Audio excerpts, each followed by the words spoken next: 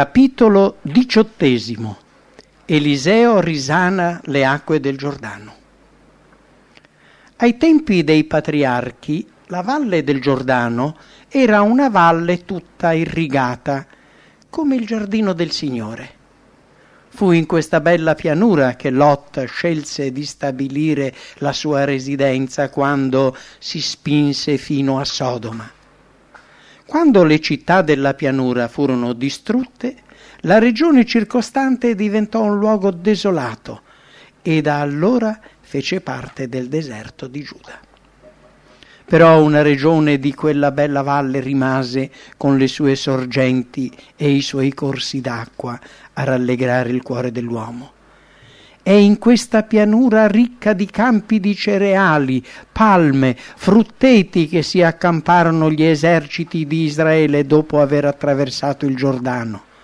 È là che per la prima volta gli israeliti mangiarono i frutti della terra promessa. Davanti a loro si innalzavano le mura di Gerico, fortezza pagana, centro del culto di Asera, che esprimeva nelle forme più abiette e degradanti l'idolatria cananea. Le mura di questa città furono distrutte e gli abitanti uccisi. In quel momento davanti a tutto Israele venne formulata la solenne dichiarazione: il Signore maledica chi vorrà far risorgere Gerico dalle sue rovine. La posa delle fondamenta gli costerà la vita del primogenito, la costruzione delle porte quella del figlio più giovane. 5 secoli dopo questo luogo era ancora desolato, maledetto da Dio. Anche i corsi d'acqua che avevano le loro sorgenti in questa parte della pianura erano stati colpiti da questa maledizione.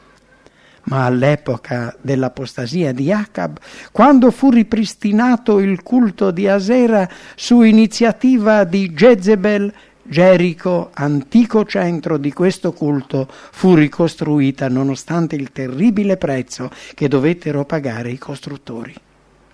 Il racconto sacro ci dice: in quel tempo un certo Chiel di Betel ricostruì la città di Gerico. Si realizzò la minaccia che il Signore aveva pronunziato per mezzo di Giosuè, figlio di Nun. Quando gettò le fondamenta della città, Chiel perse il suo primogenito Abiram, e quando costruì le porte perse il suo ultimogenito Segub. Non lontano da Gerico, in mezzo a verdeggianti boschi, vi era una scuola di profeti in cui si recò Eliseo dopo l'ascensione di Elia. Durante la sua visita, gli uomini della città andarono dal profeta e gli dissero: come avrai visto anche tu, Signore, non si starebbe poi tanto male in questa città, solo che l'acqua è cattiva e la nostra terra è senza vita. Infatti la sorgente un tempo pura, che dava vita e forniva acqua alla città e al territorio circostante, ora non è più potabile. In risposta a questa richiesta degli uomini di Gerico, Eliseo disse: portatemi una scodella nuova piena di sale. Gli portarono la scodella. Eliseo andò alla sorgente dell'acqua, vi versò il sale e pronunziò queste parole: il Signore dice: io rendo pura quest'acqua, non procurerà più né morte né sterilità. Il risanamento delle acque di Gerico non fu il risultato della sapienza o della potenza dell'uomo, ma del miracoloso intervento di Dio. Coloro che avevano ricostruito la città non erano degni del favore del cielo. Però colui che fa levare il sole sopra i malvagi e i buoni e fa piovere su giusti e sugli ingiusti, ritenne opportuno, in questa circostanza, rivelare con questo miracolo segno della sua compassione, il desiderio di guarire Israele dai suoi mali spirituali. La purificazione fu definitiva. Come aveva detto Eliseo, quell'acqua divenne pura e lo è ancora oggi. Sono secoli che continua a scorrere, rendendo quella parte della valle una vera oasi di bellezza. Molte sono le lezioni spirituali che possono essere tratte dal racconto del risanamento delle acque. La scodella nuova, il sale e la sorgente sono tutti elementi altamente simbolici. Nel gettare il sale nella sorgente amara, Eliseo insegnò la stessa lezione impartita secoli dopo dal Salvatore ai suoi discepoli, quando dichiarò: «Voi siete il sale della terra». Il sale gettato nella sorgente inquinata purificò l'acqua e portò vita e benedizione dove prima vi erano state desolazione e morte. Quando Dio paragona i suoi figli al sale, desidera insegnare loro che quando diventano i beneficiari della sua grazia, contribuiscono alla salvezza degli uomini. L'obiettivo di Dio, scegliendo un popolo speciale, non era soltanto quello di adottare dei figli, ma di utilizzarli per trasmettere agli altri la grazia che dona la salvezza. Quando il Signore scelse Abramo non era semplicemente per trovare un amico fedele, ma per trasmettere grazie a lui quelle benedizioni di cui avrebbero potuto godere altri popoli. Il mondo ha bisogno di prove concrete di un cristianesimo autentico. Il veleno del peccato agisce all'interno della società. Città e villaggi sono sommersi dal vizio e dalla corruzione. Le malattie, la sofferenza e l'ingiustizia regnano ovunque. Dappertutto vi sono esseri umani vittime della povertà, della disperazione, oppressi dal senso di colpa, che muoiono per mancanza di un influsso positivo. Conoscono il messaggio del Vangelo e nonostante ciò muoiono perché l'esempio di coloro che dovrebbero comunicare un odore di vita a vita trasmette loro soltanto la morte. Il loro spirito è pervaso dall'amarezza, perché le fonti da cui dovrebbero sgorgare le acque della vita eterna sono avvelenate. Il sale va mescolato con la sostanza alla quale si unisce. Deve penetrare per poterla conservare. Nello stesso modo, un contatto personale è indispensabile perché gli uomini possano essere raggiunti dal potere salvifico del Vangelo. Non si è salvati collettivamente, ma individualmente. L'influsso personale è una vera forza.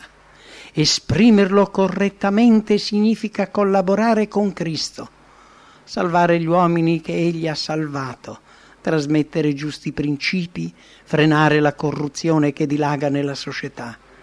Significa anche diffondere quella grazia che solo Cristo può donare, purificare e affinare la vita e il carattere del prossimo, offrendo un esempio irreprensibile, una fede e un amore sincero. A proposito della sorgente inquinata di Gerico, il Signore dichiarò: «Io rendo pura quest'acqua. Non procurerà più né morte né sterilità». La fonte inquinata rappresenta l'anima separata da Dio. Il peccato non soltanto allontana da Dio, ma distrugge nell'essere umano il desiderio e la capacità di conoscerlo. Crea disordine nell'organismo, turba lo spirito, perverte l'immaginazione e degrada le facoltà dell'essere. Non si riesce più a individuare quale sia la vera religione e la santità. La potenza divina non può compiere un'opera di trasformazione del carattere. L'uomo è debole, sprovvisto di forze morali per lottare contro il male. Si perverte e si avvilisce. Per il cuore rigenerato invece tutto cambia. La trasformazione del carattere è la prova della presenza di Cristo in noi. Lo Spirito di Dio produce nell'anima una nuova vita facendo sì che i pensieri e i desideri siano in armonia con la volontà di Cristo, mentre l'uomo interiore è rinnovato a immagine di Dio. I deboli e gli sbandati sono la dimostrazione che la potenza rigeneratrice della grazia divina può sviluppare armoniosamente un carattere che prima era imperfetto e renderlo esemplare. Il cuore che riceve la parola di Dio non è come uno stagno che inaridisce. né come una cisterna crepata che perde le sue preziose acque. È simile al ruscello di montagna, alimentato da sorgenti perenni, le cui acque limpide e fresche rianimano coloro che hanno sete e sono affaticati e aggravati. È come un fiume che scorre costantemente e man mano che avanza si fa sempre più profondo e largo, fino a che le sue acque apportatrici di vita si diffondono su tutta la terra. I ruscelli, scorrendo, apportano freschezza e fertilità. Sulle rive l'erba è di un verde intenso. Gli alberi hanno una chioma esuberante e i fiori abbondano. Quando il sole cocente dell'estate secca e crepa il suolo, una linea verde segna i corsi d'acqua. La stessa cosa accade al vero Figlio di Dio. La religione di Cristo agisce come un principio tonificante che infonde un'energia spirituale attiva. Quando coloro che sono stati purificati e santificati dalla conoscenza delle verità bibliche si impegnano con entusiasmo per salvare gli uomini, sono realmente un odore di vita a vita. E mentre, giorno dopo giorno, si disseteranno alla fonte inesauribile della grazia e della conoscenza, si renderanno conto che i loro cuori sono ricolmi dello spirito del loro Maestro e che grazie al loro impegno altruistico molti otterranno un beneficio fisico, mentale e spirituale. Gli stanchi saranno rianimati, i malati ritroveranno la salute e gli oppressi saranno liberati dal peso del peccato. Perfino nei paesi più lontani si odono parole di ringraziamento pronunciate da coloro che hanno abbandonato il peccato per mettersi al servizio della giustizia. Date e vi sarà dato, perché la parola di Dio è una sorgente di giardino, fontana di acque vive, ruscello che scende dai monti del Libano.